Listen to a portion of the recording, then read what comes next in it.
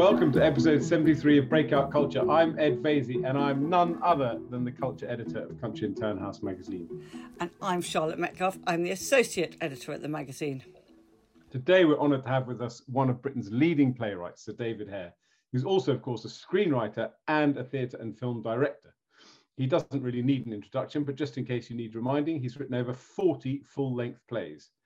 His career took off in 1970 with his first play, Slag, at the Hampstead Theatre, and within a year he'd arrived at the National, which went on to stage 19 of his plays.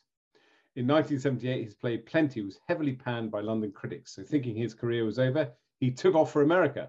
But Plenty, of course, went on to become a movie in 1985, packed with stars like Meryl Streep, Charles Dance, Ian McKellen, John Gielgud, Hugh Laurie, Sam Neill, and Tracy Ullman.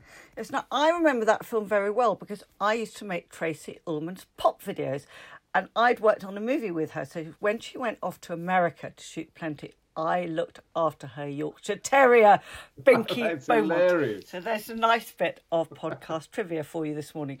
Anyway, David Hare was, of course, eventually welcomed back with open arms and went on to write his famous trilogy about British institutions, Racing Demon, Murmuring Judges, and The Absence of War. His play Skylight won the 1996 Olivier Award for Play of the Year and the New York Drama Critics Circle Award for Best Foreign Play. And I remember very clearly seeing Richard Eyre's production at the Costello with Michael Gambon, and his character, Tom Sargent, reminded me so much of my father and was so vividly true to life. I honestly thought, David, that you must have known him. Anyway, let's carry on. So we said to David before recording this podcast that we had a long introduction, and David said, do I have to listen to it? And I'm beginning to feel a bit of sympathy because it goes on and on and on. So I think we should just get straight into it, because we have been to see David's latest play, Straight Line Crazy, at the Bridge Theatre, directed by Nicholas Hytner, who has also been on our podcast. It stars Ralph Fiennes as Robert Moses. So, David, we want to start with you telling our listeners who Robert Moses was. If you drive on anything in New York State, which is called an expressway, then Robert Moses built it. He built 670 something miles of expressway. He also built Jones Beach. He built Lincoln Center, which is the big arts center on the west side.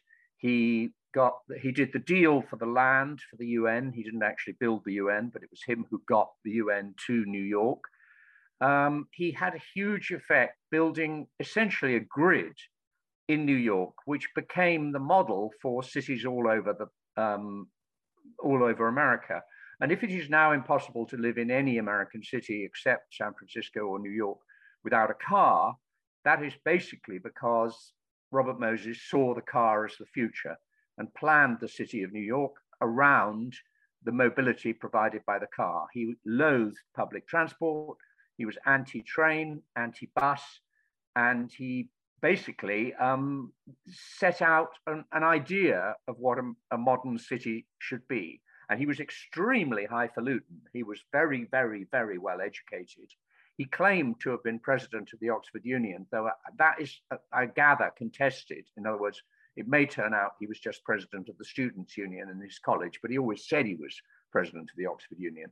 And his illusions were all classical. His favorite writer was Socrates.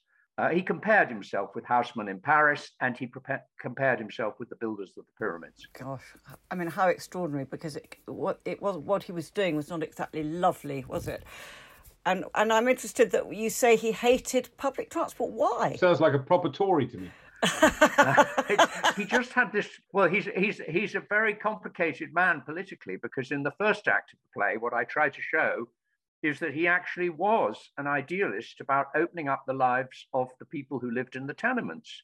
Long Island in those days was in the control of the aristocracy, great families who controlled the land and deliberately let the roads fall into disrepair, because the people who live in the Hamptons don't want the population coming to that part of the country. They want to keep the Hamptons, in quotes, nice. And it was Robert Moses who opened it up, and he opened it up for genuinely democratic reasons, because he wanted to give people a day at the beach. He also invented the idea of the state park. There were already national parks, but he invented the state park. And that was a place where people could go and hike. The word park makes it sound like our parks, which are, just a couple of miles. but these are places where you can walk all day. But he believed the car was the means of opening the place up. And unfortunately, he stuck with that idea, even as views about the car began to change in the 1950s and 60s. And I think what I thought was so incredibly interesting about this play is the whole concept of NIMBYism. When does NIMBYism become actually about not just being in your backyard, but really something that is going to be very destructive to a city? And I think that's what you got at so brilliantly. So tell us who Jane Jacobs was. One of Moses' plans was to build expressways across Manhattan, because he said people should be able to traverse Manhattan without being impeded. And to do that, he needed to build a slip road right through one of the most treasured, communal places in New York, which is Washington Square. And so a Washington Square movement grew up, in which Jane Jacobs, who I dramatize in the play, was not actually the leader of that movement. She was simply a member of that movement. But out of that movement came her great seminal book, which is called The Death and Life of American Cities. And that is a book which argues that all urban planning is wrong and that cities owe their authenticity to what she calls eyes on the street. In other words, you must have street life in order to have a successful city.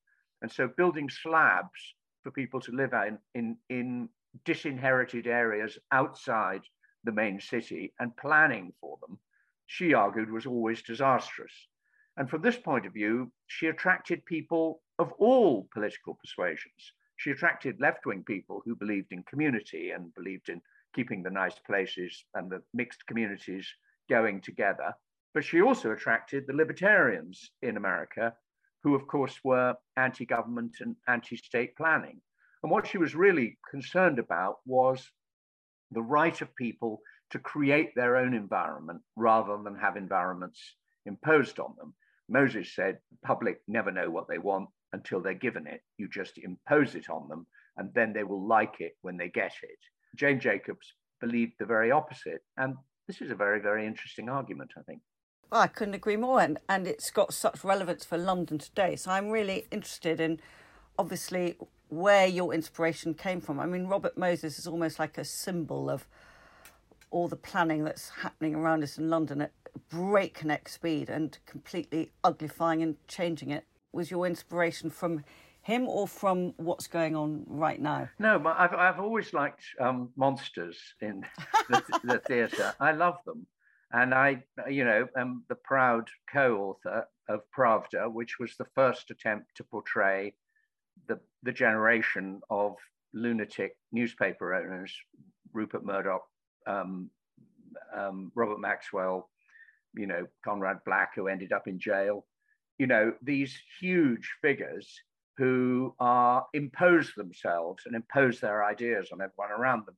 I've always loved those people theatrically, and Ralph Fiennes and I did an adaptation of Ibsen's. I did the adaptation. Ralph played the master builder in an Ibsen play that we did at the Old Vic, in which Ralph was absolutely extraordinary. And so to move on to Robert Moses from Ibsen's heroes is not a big step. Ralph Fiennes appears in a lot of your plays. I mean, you're collaborators, basically. Yeah, we're collaborators, but in different ways. We've worked, I think, eight or nine times together. I wrote a movie about Rudolf Nureyev that he wanted to make, so he came to me to write that. He did a wonderful version of Ivanov, which I adapted. He was in my Warwicker trilogy with Bill Nye. And we just work very, very happily together. I hate this thing where people say that it makes you lazy to work with the same people all the time. I feel the exact opposite, that to start on the first day already knowing somebody is like a leg up. You're starting, already knowing each other, and off you go, challenging each other to do better this time. I've worked with Judi Dench over and over. I've worked with Bill Nye over and over. I've worked with Carey Mulligan. And I like working with the same actors because I think you move on together. I was talking to Zadie Smith the other day, Zadie Smith just became a playwright for the first time. and she had a play on, and she was just glowing with pleasure at what an actor can bring to what you have imagined, because they're going to bring something extra that you haven't thought about. And so I always think poets and novelists are missing the fun of writing. It's interesting that there are two thoughts I had. One is obviously your book is inspired by presumably Robert Caro's amazing biography of Robert Moses. My feelings about America were entirely formed by the fact that I went when I was 17. And I traveled around America when I was 17, and I happened to stay with Virginia Durr and Clifford Durr, who were the lawyers who represented Rosa Parks in that, most important of all civil rights cases. That was the woman who insisted on sitting in the back of the bus. And so I was in a house in Georgia, having dinner with Virginia and Clifford, and the phone went. And suddenly, I heard Virginia from the other room saying, "But Lyndon, what are you doing in Vietnam?" And it just, when I later heard Johnson, and she was a school teacher who had known Johnson in his days in Texas, they'd been brought up together. And when I later heard Johnson say, "Oh, I didn't know what I was getting into in Vietnam," this was 1965, I went, "Well, actually, I heard somebody say to you, 'But Lyndon, what are you doing in Vietnam?'" But I hit there a streak of American radicalism that I just find almost the most one of the most moving strains of my life. And that music that American radicals like Martin Luther King made just still moves me. It still brings tears to my eyes. Robert Kennedy can still bring tears to my eyes, because that strain in American idealism, I think, is very beautiful. And I'm not much moved by the anti-Americanism of the left in Europe. America, like our country, is a country, with many points of view and at war with itself about many things. And the crude anti-Americanism of the left in Europe is not something I've ever gone along with. And also, I thought this may sound an odd thing to say and the wrong thing to say, but I also thought your play was about women as well, because Moses is surrounded by three powerful women play character in this play. Yeah, I mean, it's no coincidence. The leader of the Washington Square movement was Shirley Hayes. Shirley Hayes was a woman. And then he lost three big fights in the 1950s. And the second fight he lost was to women who, when he wanted to remove a playground from Central Park and replace it with a parking lot. And, it was the posh women, the upper class women of the Upper East Side who then organized against him.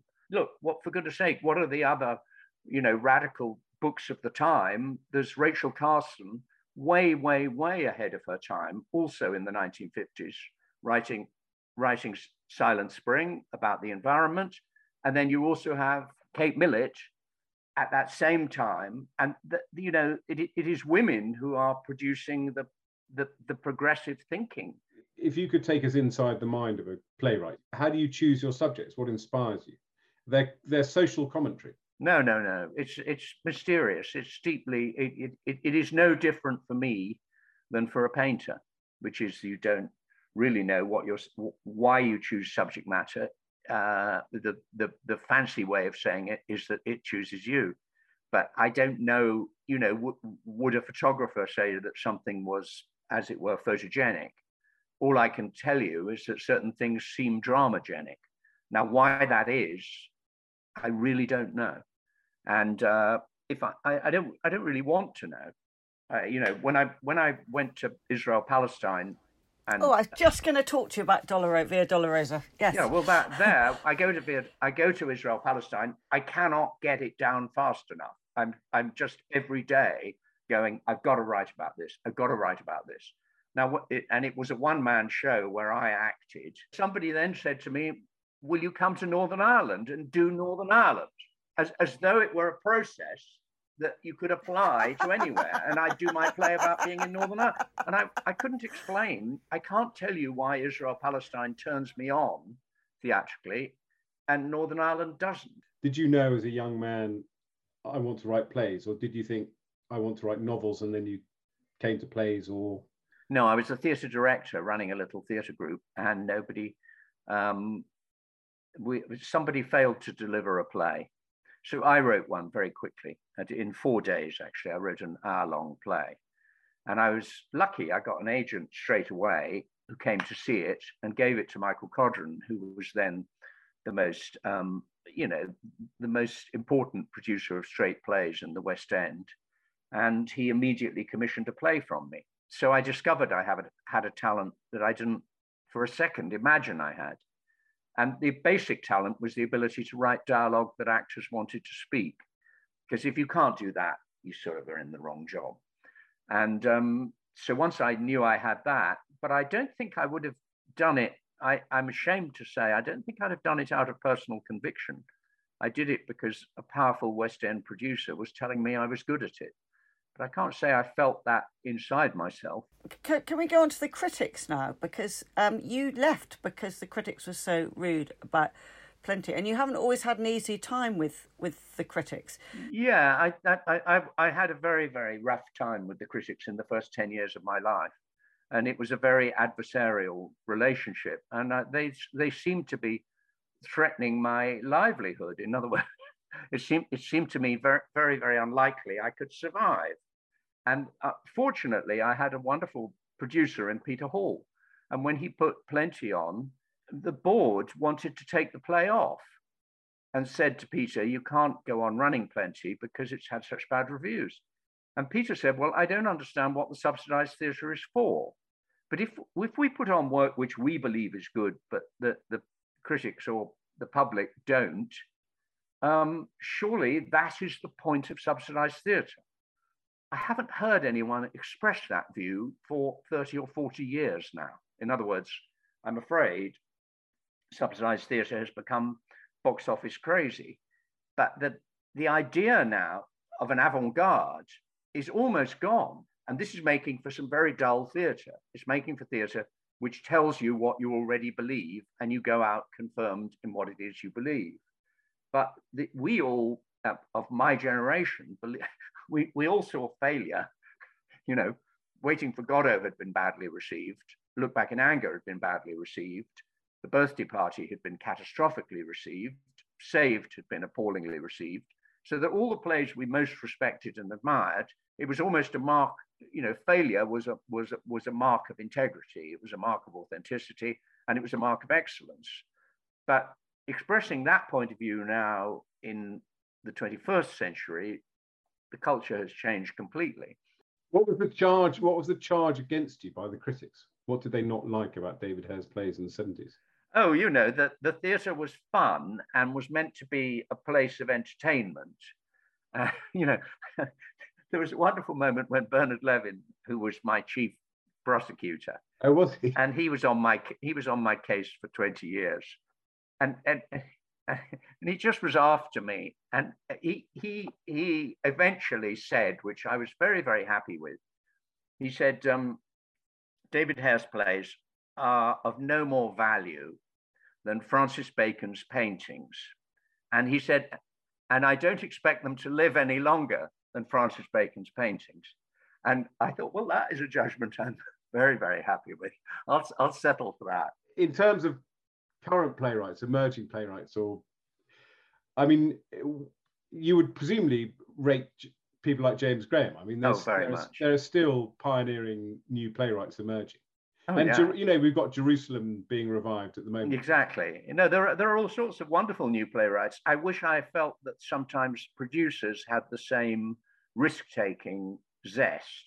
I was lucky to live through a period of extraordinary producers, really good. Richard Eyre, you've already mentioned, was a wonderful producer. And Richard stood by the playwrights that he believed in.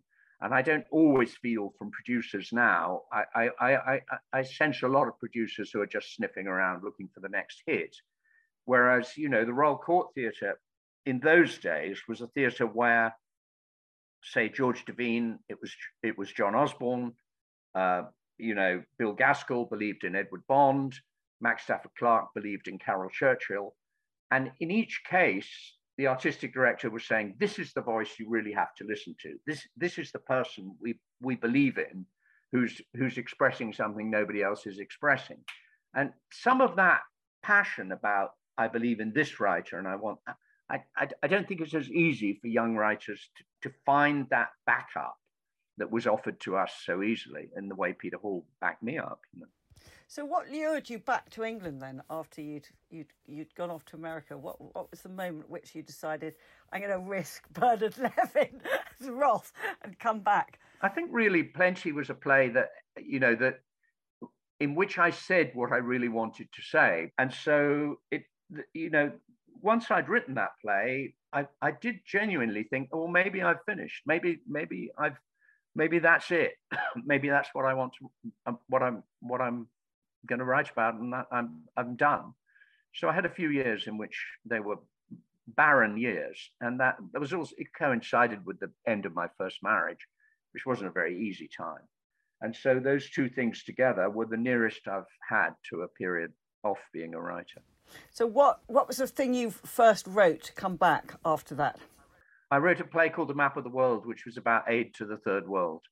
And I did that for the Adelaide Festival. And it was the sheer wildness of being asked to Adelaide. And I thought, well, if I premiere a play 12,000 miles away from London, and, you know, nobody will know if it's a complete disaster. And at the first preview, in walked Michael Coveney from the Financial Times and Michael Billington from The Guardian, both of whom who had flown 12,000 miles to see this play. And I realized, oh, I see, there's no escape. And is there a difference between writing a play and writing a film script? Completely. When I write a play, I retain my copyright. If I am unhappy, I have the right to take the play off. It will not happen without my approval. And if a director wants to change something in the text, they cannot change it without my permission. I own the copyright. If I'm on a movie, I'm a hired hand. I sell my labor. The copyright is owned by the production company. So this is an immense difference in status and an immense difference in process. So the principal difference, I always warn young writers, is not artistic, it's legal. And they have the right to do what they want with the work you sell them. On the last couple of films I've worked, I believe that I've spent 10 times as long defending my script as I have writing it. I think that I've lawyered my script. I've become an advocate for my script. No, the reason I've made this choice is this. The reason I made it. In other words, I spend hours in explanation at meetings. And really, if you're not up for that, film writing is a very, very, it's a mug's game. Now, what we need to do is segue into our final section, which is the political row bit. Because this is, I think, probably the 10th anniversary of our great row. We were at a dinner hosted by David Ambrose, and David was a guest, and I was there as the arts minister. And it was a very, very boring dinner. And I was sitting next to, I think it was Lucy Prebble. I really hope I'm not going to libel her, who was sweetness and light and very, very well behaved. And we talked about Surrey. And then halfway through the dinner, David, who was sitting opposite me, suddenly shouted out, "You have destroyed the arts," which was a brilliant moment, because at that point, everything kicked off. And the bit where I'm worried about the libel is I'm convinced at that point, Lucy Prebble turned around and said, "Yes, you've destroyed the art." So tell us, without rehearsing the row 10 years ago, what's your view today of the state of the art? As I'm now no longer the arts minister, you can say what you like. Well, you know, that is just total piece of misremembering, Ed. It was not a dinner at David Ambrose's. It was a dinner. It was something called the Dramatist Club, which I have to say is an extremely distinguished old club, which I think was founded by Pinero, and and it is a gathering of dramatists. And it is true that you were in that phase in which you kept, as all those conservative governments did, kept saying money is not the answer. It is not a question of throwing money at things. And I think probably I was up to here with that argument by then. Every time somebody establishes themselves as the leader of a political party, they say they are forced by somebody to meet people from the arts. I've done it so often, and it is such a waste of time. And, you know, I was asked to meet Cameron, and I just went, it is completely pointless. I know that when Cameron is Prime Minister, the last thing he's going to be worried about is arts subsidy. He just wants, you know, obviously with this government, there is an issue, and there's a big issue, and that is obviously going to be the privatization of Channel 4. But, you know, we may well be living in the dog days of this government. I'm sure you know much more about this than I do, but it doesn't look like a government that's going to stagger on much longer. The whole project of let us get private sponsorship to compensate for lack of public sponsorship has been proved not to work. You know, I've heard the director of the Leeds Playhouse just saying, we have been to every single business in Leeds to try and get private sponsorship. There are no more businesses we can try in Yorkshire for private sponsorship. So this idea that there is some magic solution to public funding to come from private sponsorship, you know, again, you know, I talked earlier about America. In America, there is this wonderful sense of philanthropy. In your own lifetime, you give back a great deal of what you've earned because you expect to rise very fast. Now, traditionally, the aristocracy in this country does not believe that. The aristocracy in this country believes you hold on to everything you've got, and your job is to do what they call hand on, what you inherited. And so this whole attempt by conservative governments to encourage private philanthropy, you know, it's fighting a deep cultural problem in Britain. You're absolutely right. I mean, I think that philanthropy is not taken as seriously in the UK as it is in America. It's a completely different cultural tradition. And there, I mean, you know, we could go on for hours about this, and I've always said the arts are not taken seriously in this country by politicians, and they fail to appreciate the extraordinary golden gift they have sitting next to them. But it is an odd thing, you know, if you want to raise money for education or health, you know, people will be running marathons left, right and centre. But if you want to raise it for a theatre, people aren't interested. Well, that's rather depressing. So what next, David? What next? I'm actually working with another writer, which is something I haven't done for 35 years.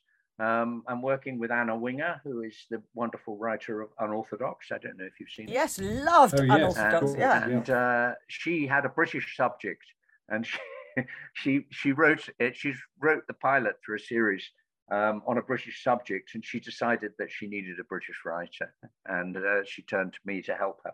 And I haven't really written with anybody else, and I'm loving writing with her. It's actually incredibly refreshing. Brilliant. Well, thank you very much. It was Not at all. Very kind of you to give us lovely. the time. Not at all. It's lovely to talk to you.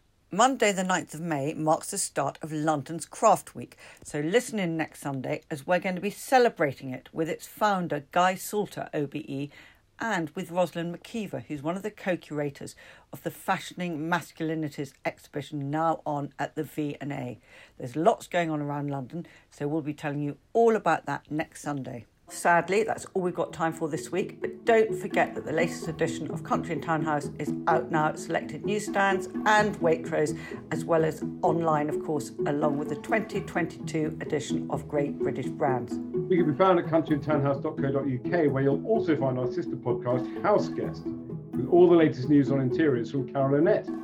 And just add /newsletter to subscribe both to the weekly magazine newsletter and to the Great British Brands monthly one. We love your feedback, so keep it coming to Charlotte at countryandtownhouse.co.uk. See you next week.